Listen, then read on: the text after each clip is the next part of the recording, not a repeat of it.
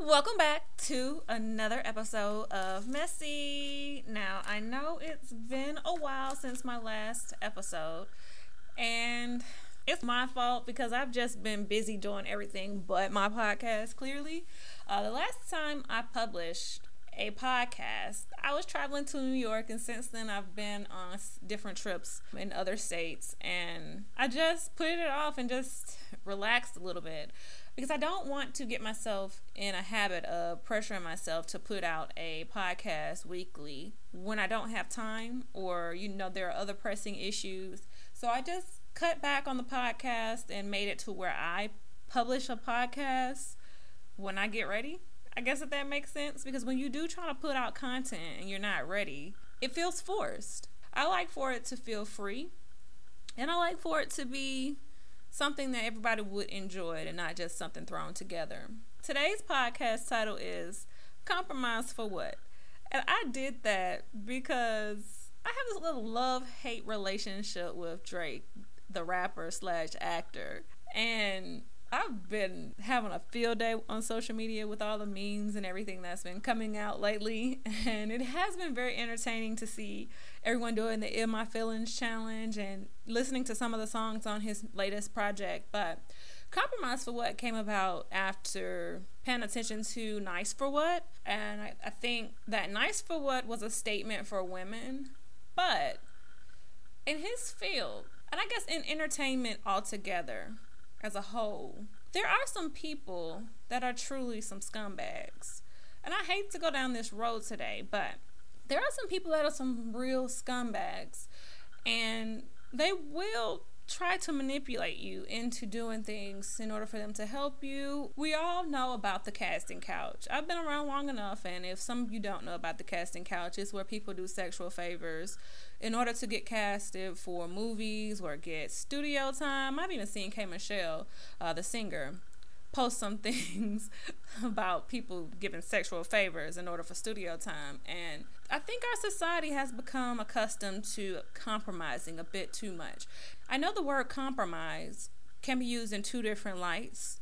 You compromise in your relationships in order for positive things to happen, in order for your relationships to be sustained. And like I mentioned, people compromise in order to get things. They lessen their beliefs. You pretty much settle. And I don't want anyone to get comfortable with having to settle for anything less than what they are worth or what they expect out of others. To some, I may be one of the toughest people to love or be around. That's because I have a high standard for myself, and it has taken a very long time for me to get to where I am spiritually and emotionally. I used to sit and allow things to happen, and then inside it would bother me. Like I would be just harboring all these ill feelings because I'm sitting watching people do things. And then there were ways I would act out that didn't seem normal. And now I just try to shut things down because that's not what I want to happen in my life. Even in my professional life, there are things I've had to do the past couple of years in order to make money legally, with pride and self-dignity, until I could get to where I wanted to be, which is going to be another podcast about transitioning, although I don't include my employers or anything on any of these podcasts. But I do want to talk about transitioning in your life. I also want to pause for a second right now while I talk about transitions, because I want to shout out one of my favorite podcasters, Malik Till. Her podcast is My Taught You, and I don't think I've ever talked about her, but in a previous podcast, I talked to you guys about accepting an interview, and it just came out, or at least I just found out it was out, and featured me for using their product, which is called My Soundwise. And I am kind of plugging them because they did feature me. And I mentioned Malik Till is one of my favorite podcasters, and in her podcast, she's recently become a mom. And that's something I haven't become, but I am in another state, and I have taken on different jobs, and I have had to accept lesser pay until I can get to my original pay grade at least. But I did want to insert that so that you'll know to expect content on transitions and, to give you a little background about one of my favorite podcasters. Now, back on subject, compromising can help you and it can hurt you.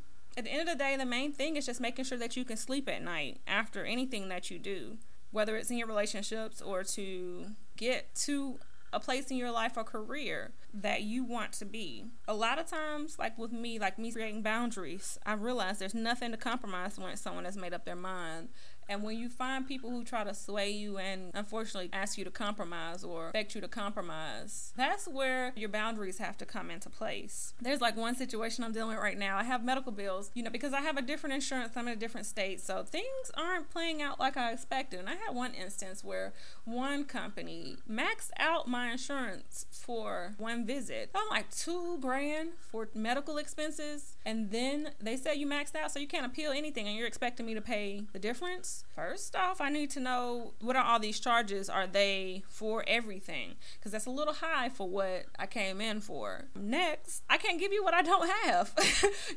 That's the most important part of everything. That's another instance where someone or something may cause you to compromise, because when people have high expectations in receiving something from you, or even in general for a relationship, they will try to get more out of you than expected in some cases, than you're willing to give or that you have. And you have to pay attention to that. And you have to know what you expect. You have to know your boundaries, so you'll know not to compromise in that area. You always have to read the fine print as well, because that's where they get you. I realized with the doctor's visits that there was a document that I signed, but they also didn't do their due diligence by checking to see what my coverages were before they start processing things. And I was so used to that in the past. Like, they'll check and they'll say, look, let me check and get back to you and see what we can cover. And then they'll give you the option and tell you the expenses, not just slide it in. So you guys have to pay attention to that kind of stuff, because even when dealing with your personal life, people do that. People will get you to do things, and as I mentioned before, and they'll try to slide in little favors in the end. I even found with an injury that I received a few months back, I've been waiting on my medical bills for this situation to bounce back. And when I went back to the property where I was injured, they offered to pay my medical bills, but they weren't expensive. And then he asked for a release in exchange for this amount of money. And I'm like, no, I was hurt on your property, and you did not mention a release in any of the conversations that we had. And I felt like that was a real snake move. So you do have to pay attention to people, because they do oftentimes reveal themselves. You just have to be paying attention. I don't intend on accepting that money with a release, because you just cornered me off a very small amount of money. Number one, I was injured and there is a scar. So you have to really, really know when people are getting over on you. I have another situation that I want to throw in really quickly, and then I'm gonna wrap things up. But my family moved out of the home that I'm currently living in, and I have family members that